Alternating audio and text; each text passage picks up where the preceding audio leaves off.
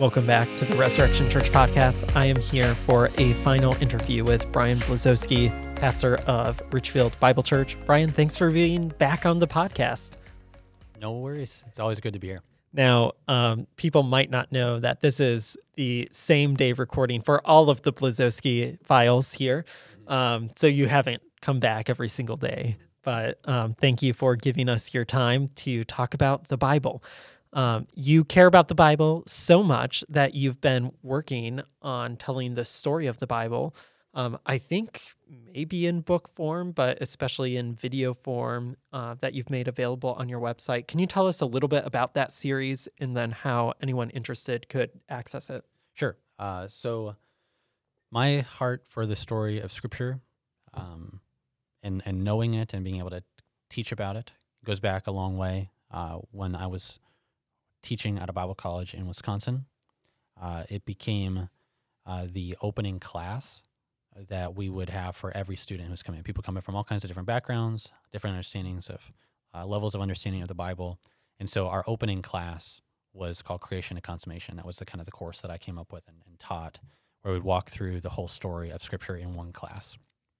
And people would read about a third of the Bible from all portions of the Bible, and I would just try to walk people through the story. The goal was to say, what is the Bible?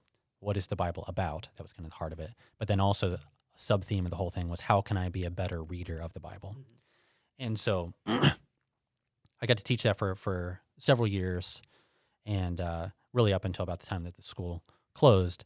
And then when I moved out to Minnesota, it was still just something I want to do, I want to write about, want to teach about. And so I've looked for different opportunities, to try to do that. And what happened in our own church up in Richfield is that during the COVID first initial lockdowns of everything, I was trying to think of what I could do that might be helpful for our people. I had been working with some different publishing options, seeing if maybe this would get picked up as a book, and maybe it will someday. But when the COVID things happened, I thought, I should just try to record these things in shorter clips and make it available for people in our church, and then people can get it for free, who would like it. And so, that started about 2 years ago, I suppose. And I've just been recording video. They're videos, but it's basically just me, just talking through things. And then I think most people use it through podcasts that we have. It's available basically everywhere. It's called The Story of Scripture. It's available on our website, or you can just look up Story of Scripture on different, Google or Apple Podcasts, things like that. But the basic gist is it answers those questions. What is the Bible? Focus on what is the Bible about, and throughout the whole thing, trying to help people enjoy reading the Bible and learn how to read it better, with greater interest, with greater insight. And the clips are typically in the range of 10 to 15 minutes. Early on, they were more like 15. The ones I've done more recently are more in the range of 10 minutes. And in the Old Testament, for example, we did 16, I think, major topics, walking consecutively through the Old Testament. But each of those is broken down into maybe 5 or 6 clips, so that they're more manageable. So there were 96 clips on the Old Testament. And then I am hoping, actually, we're here at the end of 2022 when I'm talking with you, and I hope by the end of this next week to actually finish the New Testament. I'm within striking distance of finishing the New Testament, which will come in at probably 60 or 70 clips. And so it actually walks pretty detailed through the whole story of Scripture, but it's all focused on the story, on the unfolding story and how to read the Bible. And then after I finished the Old Testament, I went back and I thought, this is long. So I took those 16 major topics that we had covered in 96 sessions, if you will, and did 16 3-minute talks. Okay. And we called that the shorter story. And that's 96 minutes. So that was kind of the blurb, You can That's do great. 96 sessions, or you can do 96 minutes to start with. If you just want a really quick overview, that could be someone who's never read anything of the Bible could just do the shorter story, and then they could go back. And there's a reading list there that I've mentioned, I think, a couple times, that actually gives about a third of the Bible, very select, that would help you read through the whole story, all the different genres, all the different kinds of things in the Bible that would track with that Okay. story that I'm telling you. So somebody could conceivably say, I 3 nights a week am going to read these texts and watch the video that goes along with it. And in a year, get through all of those videos with plenty of cushion Sure. along the way. Absolutely. Yep. And it's available at richfieldbiblechurch.com. If you look at Study with Us or Story of Scripture, like it's really easy to find on there. And then it's on YouTube is where it's hosted, for the video part. Yep. And then there's the podcast, which is what most people have used. Yeah, that might be convenient for, you're going around or whatever else. Sure. But and you can speed me up. Yeah, I always tell people when they listen to our church podcast, listen at 2-speed because I talk so slow. Mm-hmm. You'll get through it way faster, and you'll still get everything that you need. But, thanks for working on that resource. I know you're primarily thinking of the members and attenders of Richfield Bible Church, but I think it'll be helpful for people beyond that congregation. And I had so appreciated all the students that I had over the years, who helped me, to understand the story better, just through all the interaction that we had. And I thought of them as well, just wanting to be a blessing and make it available. Yeah. Well, as we're talking about reading the Bible, I think a topic that comes up frequently is Bible translation. Is there a translation that is the best translation in the world, Bryan, and that everybody should be using? Or would you maybe give us a different way of thinking about Bible translations? I mean, I think Bible translations are a huge blessing to the church. To think if we didn't have them, what life would be like for us, it would be really, really hard. We'd all be taking Greek with you. We would be.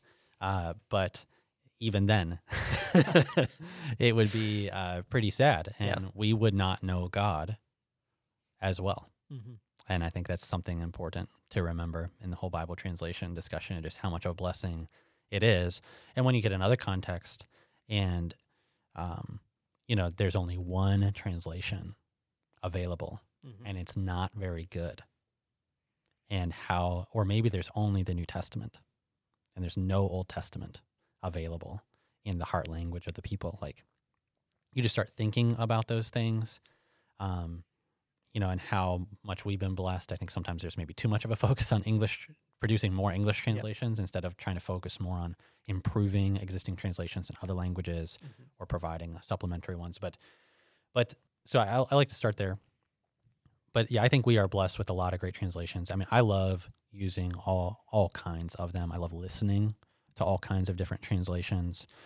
So just as one example, I've been going through Jeremiah at our church, not like verse by verse, but definitely more than just like taking like 5 familiar passages somewhere, maybe like the 25 sermon target or something for Jeremiah. But in preparation for that, or even before I knew I was going to do that, I just started studying Jeremiah by listening to it, just because I knew I didn't know it. That was like the main thing my joke is the one thing I knew about it is I don't know this book very well. 52 chapters, longest book in the Bible by word count. And it's very hard to follow. It's still very hard to follow even after I've spent a lot of time, but I just started to listen to it. And I've basically been listening to it for the last 2 years. Like, that's like almost the beginning of every day is just listening to some of Jeremiah, a couple chapters. And I've listened to so many different translations, so many different kinds of translations of it. And it is really, really helpful to be able to have access to these. They have different aims. They have different target audiences. You have to keep that in mind. That's why the translations are different. It has largely to do with their aims and their audience. And it's a real blessing. These are the word of God for us. We don't have to doubt them. I'm not saying there can't be a translation that is so ill-motivated or something that it would be problematic and not helpful, but I think these translations that are being done to try to help people understand God and His Word, we should be really thankful for them, and I would encourage people to use a lot of them. And the more that we have access to, the more you should use them and compare, because you maybe don't have access or the knowledge firsthand of the original languages, but you can gain a lot by just looking at how the different translations are handling, because there is no translation's always involving interpretation. That's something that people maybe don't realize until they start to learn another language or learn Greek or Hebrew or something. But anybody who is translating from English into Spanish at some event, they are not just they are interpreting, and they're putting it out then in the target language in a way that they hope communicates the same way, the same kinds of things that it did, but it's not a formula. Add to that 2,000 plus years and a lot of texts, and there's cultural differences. There's a lot that takes place. Mm-hmm.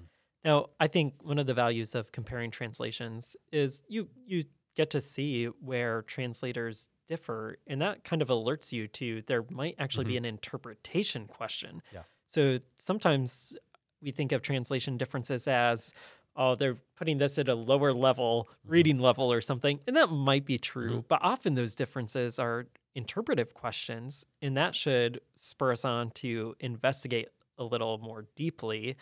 I think maybe a danger would be if we just pick the one that feels right to us, sure, without any justification for that decision.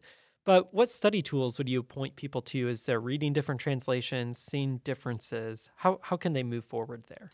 Yeah, and maybe just going back real quick on the translation, just to give some more specifics. I mean, the translations that I like to use, for example, we use the ESV in our church. I enjoy it. I think it's a good translation. It's a little more traditional sounding. I think that's just, so there's some benefit to that. And its theological vocabulary, there's some barriers that it creates too. It doesn't read as smoothly, especially when you're looking at people who are English is a foreign language for them. So it's not as easy to read and understand as like the NIV or maybe even the CSB, which is what I think you guys use here at Resurrection. Those are great translations. This morning on my way here, I was listening to Jeremiah in the NLT, and it's a lot more, there's these terms, formal equivalence and functional equivalence. I think those are actually really helpful terms. Formal equivalence just means that whatever the form is in the original language, if you can, you're trying to keep it more. Like you put more emphasis on trying to keep that same form in the target language. So like if it was a participle, like an ing word, in Greek, then you will try to keep it as a participle in English if you can, if it still makes some sense in English. Like if you lean that way, that's formal equivalence. And functional equivalence is more of how did it communicate to the original audience? Can I replicate that feel that function in the target audience? And you can probably imagine just by hearing that, like which translations lean one way or another. And so I think sometimes there's too much criticism of translations because they're not factoring in like what their priorities are or what their audience is. And one more plug for a translation is the International Children's Version. Yeah, I love it. I get it for my kids. We provide it for kids in our church. It is a translation that is targeted at about a second grade reading level. Okay. But it's a real translation of the whole Bible. But the difference is it's targeted at second grade instead of typically like the maybe 12 to 14-year-old target audience that's used by a lot of translations. And that itself just limits the vocabulary, limits the complexity of sentence structures and things like that. But it's a real translation, and kids can understand it a lot better. So just on the translations, I would go with those things. Yeah. And obviously the more functional, the opposite side of the formal, the functional ones will involve more interpretive decisions on the parts of the translators. And we can be thankful that a lot of the publishers putting these translations out are like conservative theologically. And even though they might make some interpretive decisions that we would, say, based on all of my study, I would interpret that a little differently and therefore translate it differently. It's not like those interpretive decisions are leading someone away from the larger meaning of the Bible or the message of the gospel or something like that. Yep. And a lot of times, even in those ones that tend towards the function focus, they will put in a footnote. It'll say something like, it might use the word literally, which I tend to avoid a little bit, but it'll use a word like that and say, so in Romans 5:1, they'll say, since we've been justified by faith, but they'll say, literally having been justified by faith, but everybody knows that Paul's communicating the idea of since we've been justified by faith. And so often you'll get that just in the footnotes.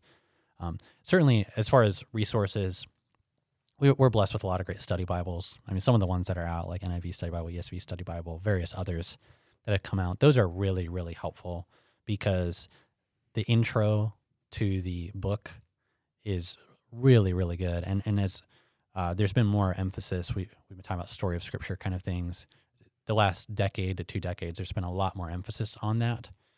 A lot of times, even in those intro things, they'll try to help you not just say, okay, Jeremiah was writing at this time to these people, but they'll also provide some insight of how he fits with other prophets, of maybe even what the prophets were trying to do, who were the kings, and there's just a lot of supplementary articles that will help you understand what's going on, especially in the prophetic books. That becomes really, really valuable.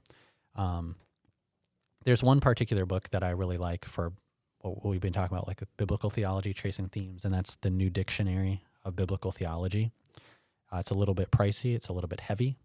I do think there's going to be a second edition from what I heard, because the guy that I studied under was like the key guy on that, Bryan, and I think they are going to come out with the second edition in the next few years, but it'll be several years away. But that book traces themes through the Bible. It does 2 things. One, it'll trace themes throughout the whole Bible as the Bible unfolds, and it'll kind of be like, here's this theme of hospitality in the Torah, and here's what we learn about hospitality in the historical books, or however they want to divide these. And then they'll say, here's what we learn about hospitality in the Old Testament. And then they'll do the same thing in the New Testament. Here's what we see about hospitality in the whole Bible. Those articles are really, really helpful. They expose you to the whole Bible. And then the other thing that they do in the other half of the book is they'll say, here's what Exodus is about. And it would be like another level up above those study Bible entries, but not so technical, like buying a massive commentary on Exodus that you probably, a lot of people wouldn't even be able to really engage with. It would be like the study Bible level, but much more. And those entries, if you wanted to really study a book of the Bible, would be really helpful. Yeah, believe it or not, in February 2020, I read through that entire volume because I was getting ready to take a biblical theology class. What did you think? I loved it. I thought it was so helpful. And now when I prepare sermons, I'll pull that out. Or if I'm like addressing a topic, drawing something out more than others, like peace or something else like that, I just pick that up. It's so easy to read, but written by really scholarly, well-studied people. So it's not like it's, a collection of people who don't know what they're talking about. They're very well done, but very, very clear. So I like that. Yeah, and basically you have a couple editors, that were really involved in the whole thing. But basically what they did is they said, who wrote the best work out there on 1 Corinthians or on Galatians? Who has written in the last couple decades one of the definitive works on that book? And they said they probably have like some huge, really in-depth, maybe hard to read kind of book. And they said, would you be willing to write kind of an intro that's accessible for people, that's more than a study Bible, that traces through the themes and helps people understand what's going on in this book? And it's those people who wrote the section on Galatians. Yeah. And so it's like the fruit of all of their years of study. And so it's a great, great resource. And they have recommended resources kind of in their bibliographies where if you want to trace something down further, you can, which is different than... Or they recommend themselves. Yeah. And all the things. Yeah, a lot of them are by themselves. Yes. But if you look at your average study Bible, there's usually a list of contributors that will show who wrote the notes for which book. And obviously those notes get changed by the publisher as well. So there's kind of hand in hand, but you can then look up that person and find commentaries. And a lot of them have written like the NIV application commentary. That's a maybe more helpful aid. Some of those volumes aren't as good as others, but you can trace through who the authors are to maybe even more in-depth resources if you're interested. Are there any other resources that you'd think the common, average non-professor should have? Yeah, and are we talking about just on the story of the Bible? Are we talking about... Both story of the Bible and just for regular reading of Scripture? Yeah, I think some of just the tools that, are like Scripture journals, things like that, where it's basically just a text, but it's easy for you to write things out, to write out your own thoughts, your own questions. I think those are really helpful little tools. They don't add extra insight, but there's just simple kinds of things. But if you wanted to read some things on maybe like the whole Bible and getting a feel for what we've been talking about, D.A. Carson has a book called The God Who Is There, which is, I think, his most accessible book that he wrote. But if you've ever read anything by Carson, it's still a little bit, Sure. hard. But it is really nice. It's written where you don't need any knowledge of the Bible, and it walks through the whole story. That's a really good book. It was based on a lecture series that he did, so I think it's available that way as well. I would definitely recommend that. When I was teaching this course regularly on Story of Scripture, I would require the book by Duvall and Hayes called Living God's Word. And that is another really good book by Zondervan that kind of walks you through the whole Bible. I like ones that go from cover to cover. Mm-hmm. There's a bunch of other things, From Eden to the New Jerusalem Yep. by Desmond Alexander. And there's a bunch of other things like this. Those give you big picture, whole Bible, kind of doing what I'm doing in the study that I've been putting together. I'd highly commend those ones. And then when it comes to individual books of the Bible that you're interested in, there's some really good resources with like Best Commentaries, .com or whatever. That's the website. Or Tim Challies is a Christian blogger who does a lot of this kind of thing as well. And they'll help you get a feel for here are some of the good books that are out there. But it just depends what you're looking for, if you are really looking at studying one book, or if you're trying to understand a little bit more of how to study the Bible, or if you're trying to understand the whole story of the Bible. There's also a series called New Studies in Biblical Theology. They're like all these kind of weird shades of gray. Yeah. They're all slightly different. Aaron probably has them next to, and probably bothers him. It does, his because library. they're all next to each other, and some are bluish gray, some are pale. It is very strange. Yeah, I do not understand exactly why they did that, but those basically take one theme and they write a whole book about that theme. Is the norm. Yeah. Sometimes they're on a specific book of the Bible, but like the book of Isaiah, a friend of mine wrote on kingdom, I think, in Isaiah, and that's really good. These are a little bit meatier kind of books, but there are some of those that trace like temple throughout the whole Bible, things like that, and that goes a lot deeper than the other books I've been mentioning. And maybe an alternative that's a little bit of a lighter reading load. Crossway has put out this short studies in biblical theology. They're different publishers, but I kind of think of them as like doing the same thing at different levels. Yep. Those would be a lot more accessible. Those are brand new. Yeah. Well, Bryan, you mentioned the New Studies in Biblical Theology series, and there's one by a guy named Stephen Dempster called Dominion and Dynasty. My favorite one. I remember reading through that for the first time and being confronted with the reality of canonical arrangement. And I had never really thought about that. I think maybe at times as I had seen chronological Bibles marketed, and I kind of wondered how they actually knew what the chronology was necessarily, but there are popular arrangements of the Bible, and it might even influence the way that we read the Bible. Is there anything that you want people to know when they come to their Bibles about canonical arrangement? Yes. So in the Story of Scripture study that I was talking about, so I tend to focus on the Tanakh order of the Torah, we won't go through the Hebrew ones, but basically the Torah, the prophets, and the writings, okay, which is it is a different order than what we have in our English Bibles. And so I do tend to prioritize that when I'm walking through the story of Scripture. Having said that, I think there's great value in both orders, and I don't make big arguments about like one needing to crush the other. They both have been they have benefited the church for centuries, and there's reasons behind both of the orders. And I think we have to remember that though so if you're not familiar with this discussion, basically the Hebrew, what people call the Hebrew order, or what goes into a Hebrew Bible, which is like for us the Old Testament, it'll go Genesis to Kings, basically. The book of Ruth will be in a different place, but Genesis to Kings, and then instead of going to Chronicles, which is what happens in English Bibles, it goes to the prophets, what we think of as the prophets. And you'll either see Jeremiah in that spot, or typically you'll see Isaiah in that spot, although there's some debate about that because there's some really old evidence that Jeremiah may have been the next book, which Jeremiah and Kings ends exactly the same way. You should go look that up. Look at the last chapter of Kings and the last chapter of Jeremiah, and they're like the same exact chapter. No way.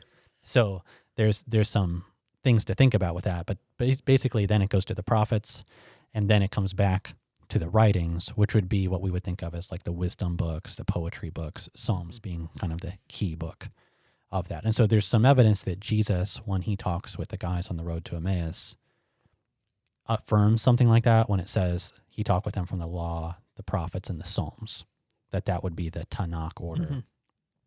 Okay, but again, the church has, for centuries, been using the order that we have, which ends with the prophetic books. And I think that's really where you see some of the ramifications of it. So in the Hebrew order, the Old Testament ends with Chronicles, which puts a big emphasis on, i.e. Stephen Dempster's book, dominion and dynasty. And so if you read Genesis and Chronicles and think about those two and how much they focus on land and how much they focus on dynasty or seed, you can see that really is fitting to see these big themes in the Old Testament.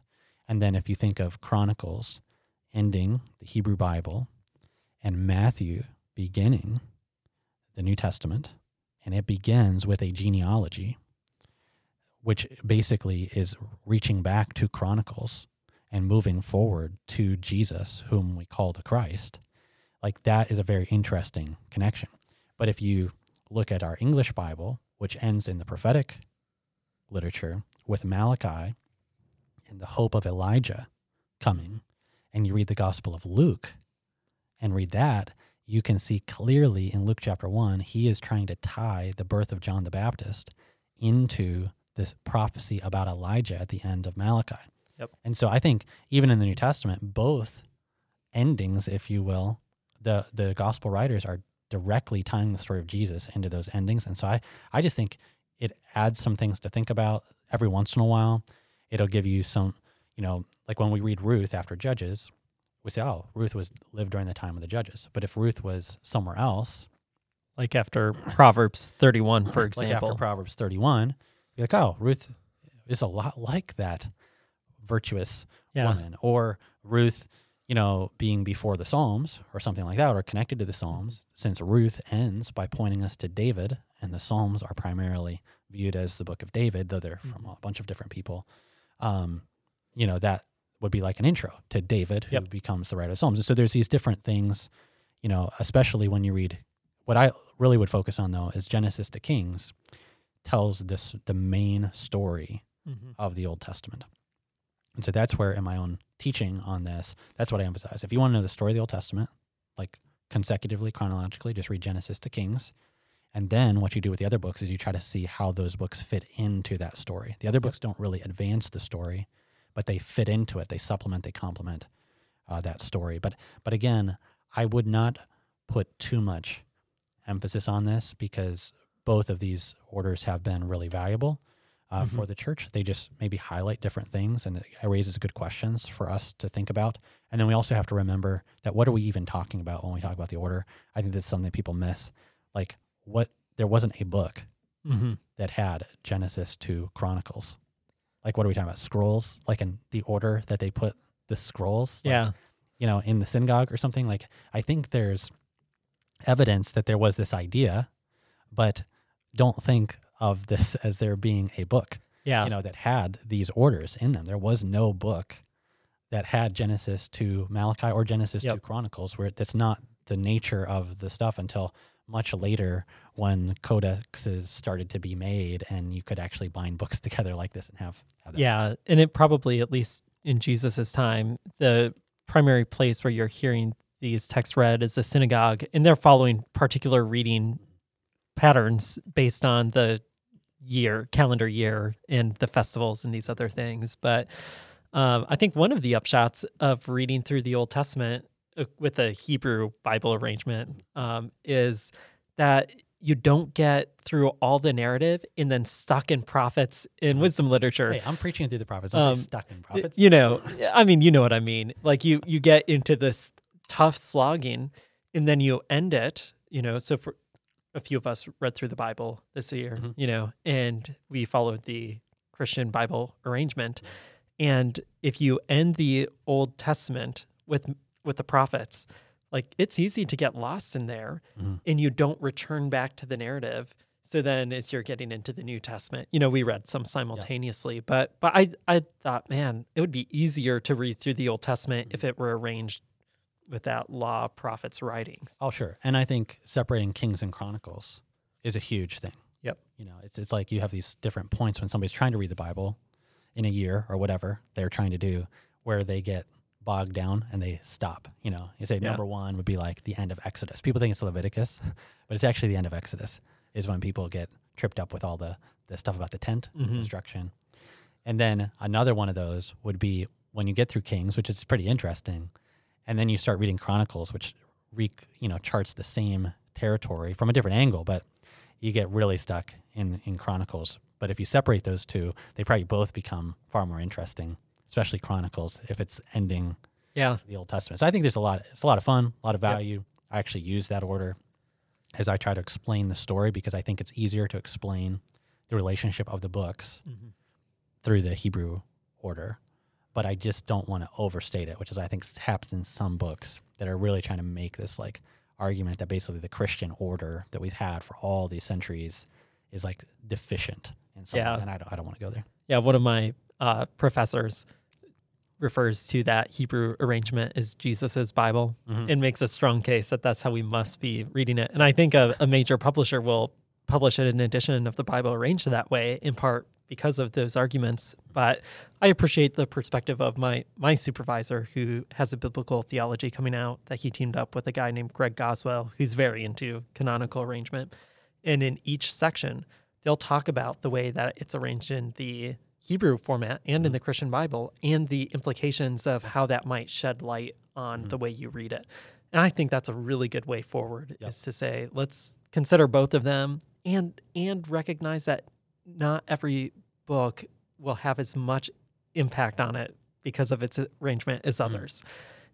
So we don't have to try to force more, onto this paratext idea or the arrangement than what occurs kind of naturally. Yeah, and just so everybody's clear as well, we're not talking about different books. You might call what we call the minor prophets, might be called the Book of the 12, and so you might see that there's different numbers of books in the Hebrew Bible than in our English Bibles for the Old Testament, but that's actually not, it's the same content.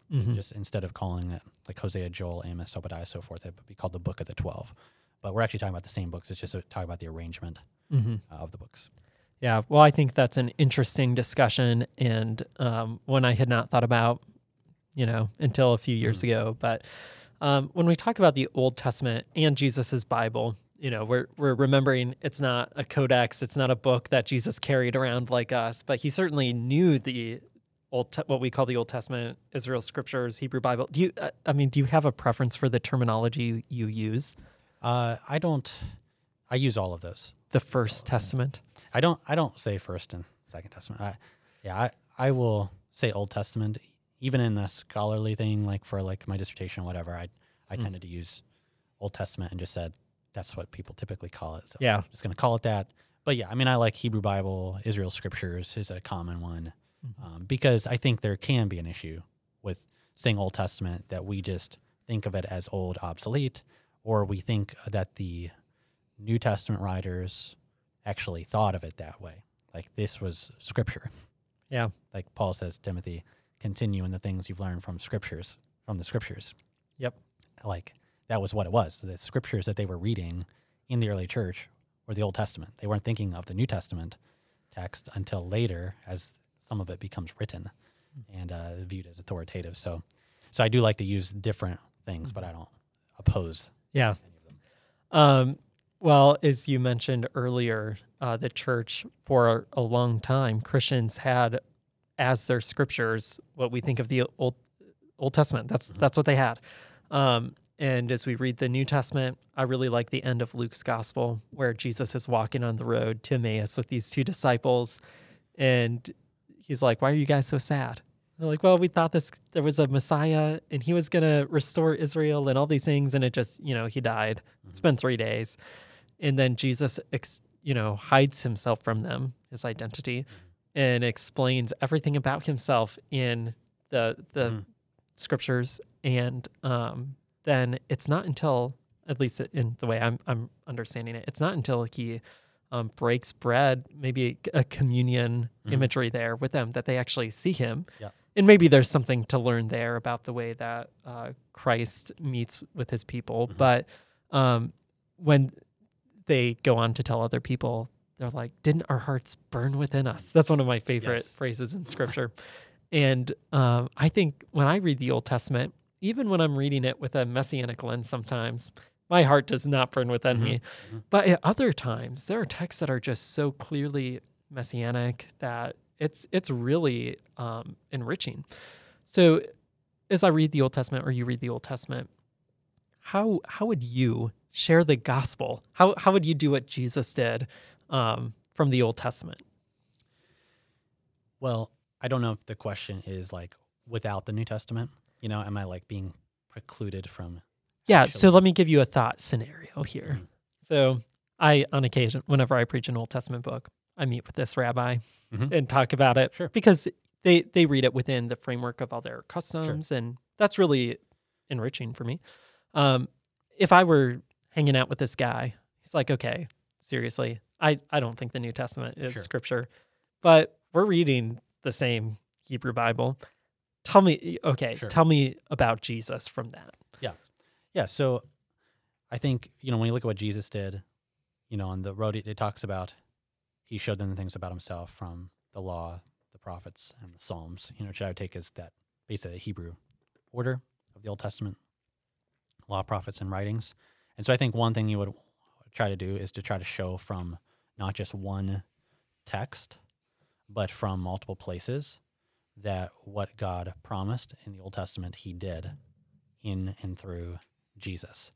Now, I think how God promised these things or gave indicators of these things is not always the same. And I think we have to be careful about how we talk about like promise and fulfillment or prophecy and fulfillment, because they're very different kinds of things. Like there are things that foreshadowed things. There are things that are corresponding to things. There are direct prophecies too that like say like this in Bethlehem, there will be a son born who will take the throne of David. And so when Herod hears from the wise men that they're looking around for a king, and he talks with his guys, hey guys, where's the Messiah supposed to be born? They don't look at like something that was foreshadowed or something. They say, oh, Micah said it's going to be in Bethlehem. They knew exactly where the Messiah was supposed to be born. So you have like direct prophecy, direct fulfillment. And so I would highlight some of those, but you also have like patterns and things like the sacrificial system, like what it shows about the need for blood, the need for atonement, for the forgiveness of sins, or the Passover lamb, and the blood of the lamb being what leads God to pass over the people and spare the people. Like there are signs of this, the need for, just sacrifice in general throughout the Old Testament. You have things about God wanting to dwell with his people, and it keeps heightening, and how that culminates in God actually taking on flesh. So like I would just say there's going to be a lot of differences in how the New Testament uses fulfillment language about these Old Testament things. So like when you're reading Hebrews, it's going to highlight a lot of the ceremonies, the events in some texts. But in other places, it's highlighting mostly the text, that said this will happen. There'll be a person who comes. And so I would try to do both of those things in how I would tell the gospel from the Old Testament. I talk about creation, about the fall, about the promise, and I would trace that promise through specific text. But along the way, because those promises point to there's going to be a specific king who will come and crush God's enemies and take us back to the way things used to be. But then there's through themes about like atonement and blood and sacrifice and God wanting to dwell with us. And even though it's really hard because we're sinners, God really is committed to have a people and to dwell with those people. And you see that in the tent and in the temple, and maybe highlighting some of those things about the need for a sacrificial lamb, if you will, and raising the questions to a Jewish person, like, is the blood of an innocent animal really a sufficient substitute for a rebellious human being? Like, even at the Day of Atonement, this is probably the highest point in the Old Testament, in terms of how God actually makes it possible for a sinner to be with him. But even then, are those innocent animals really sufficient substitutes? And then looking maybe at a text like Isaiah 53, which of course a Jewish person might, who's not a Christian, might not think it's about Jesus, but it certainly is fitting to see that God would raise up a servant who would be a son of David.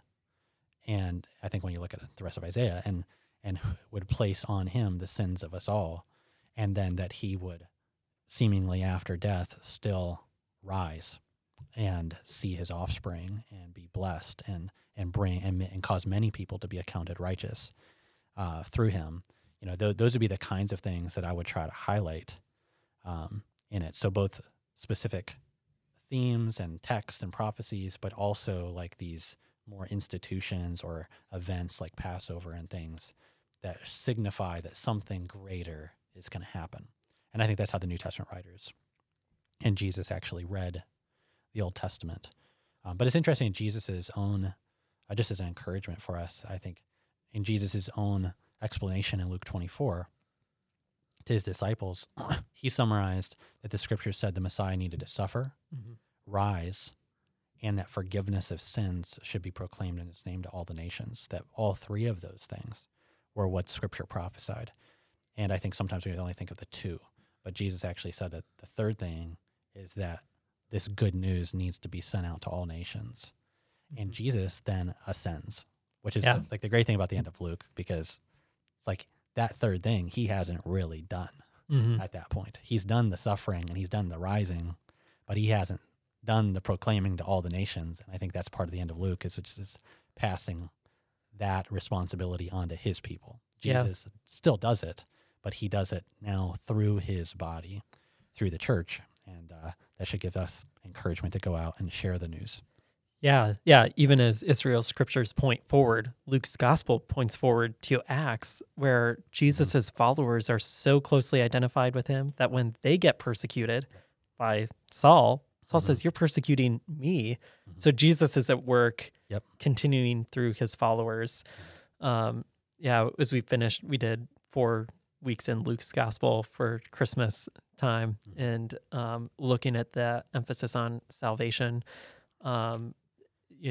as a forgiveness of sin. So when Zechariah prophesies about John, he says that he'll make known salvation through the forgiveness of sin. And sometimes I wonder, as we read the coming together of the biblical narrative, as we start to shape our conception of what salvation actually is, we start to get some of these pieces that are definitely clear reading backwards, but going through it for the first time, we might not see what Jesus is saying or what God is saying in those texts until later on, where we have the teaching of Jesus to show us what he wants us to attend to.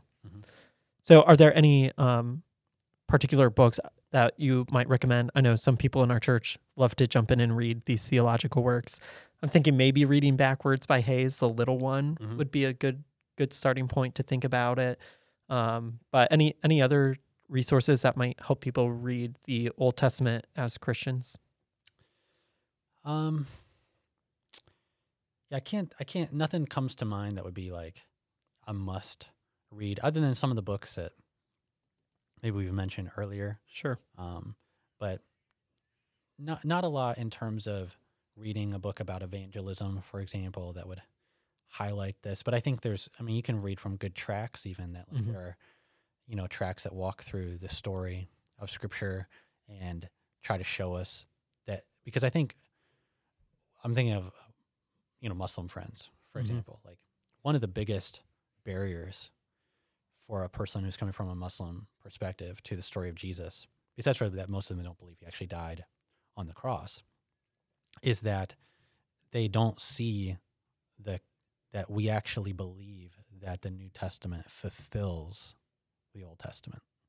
Like there's more of a narrative that the Old Testament was given and it was flawless, but then later it was corrupted. Yep. And so then God spoke again through Jesus, and the New Testament was perfect for a while, and then it was corrupted, and then God spoke through the Quran, which has never been corrupted. That's why there's no translations. That's why, in their thinking. And so one of the things, like in those kind of conversations, so not just with a Jewish person, but like with a person coming from a Muslim perspective, that I would always try to highlight is that what God promised to do in the Israel scriptures, God did in Jesus. Mm-hmm. And so I think getting out there and actually having the conversations is the best way to learn. Yeah, being put to the test. And that could be intimidating for people, but I think it's probably important to say, in one way, you can never be prepared enough to where you'll never say the wrong thing or stumble. And it's okay in those conversations to say, you know what, I've got to think about that. Yep. Let's hang out again. Yep, absolutely. And do the work of talking to pastors or grabbing resources and following through on it. Yep.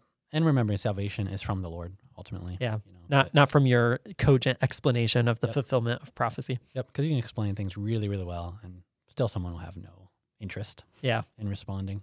But that's where I think, just circling back to some conversations from earlier about, just that maybe thinking through whether it's a couple key text or a couple characters from the story, I think that you want to highlight if you get a chance to share, the gospel with someone. Because I think we're past the point in America where we're going to just tell somebody the 10 Commandments and then they're going to be like, oh, please help me know how to be forgiven. Like that's great if that happens, but that's probably not going to be the case. There's going to be a lot more storytelling. Mm-hmm. And so just practically having a couple text in your mind or a couple characters that you want to highlight. And actually you could practice that on your own. Not that you're going to like have a script or something, but you could try to say, could I actually tell the story from Adam to Abraham? Mm-hmm. And then from Abraham to David, and from David to a prophet, and then from there to Jesus. Yeah. Can I do that? And people can grow. You can grow in that. Yeah, that might be a great family devotion exercise, or hanging out with friends, just talking through these things and workshopping together on, how would we summarize this story? And I bet you could even find a text in the Torah, the writings, and the prophets, and tell the story of Jesus. Mm-hmm. Well, Bryan, thank you for talking about the Bible. This has been really enjoyable, and I trust it'll be helpful for everyone listening. And I'll just remind everyone again of the resource that you've been working on, and Lord willing, we'll finish by the end of the week, where we can hear the story of Scripture. And we'll link that in the notes to this so people can just click right in there. But thanks again for joining us and serving us in this way. Hey, thanks so much. It's been great.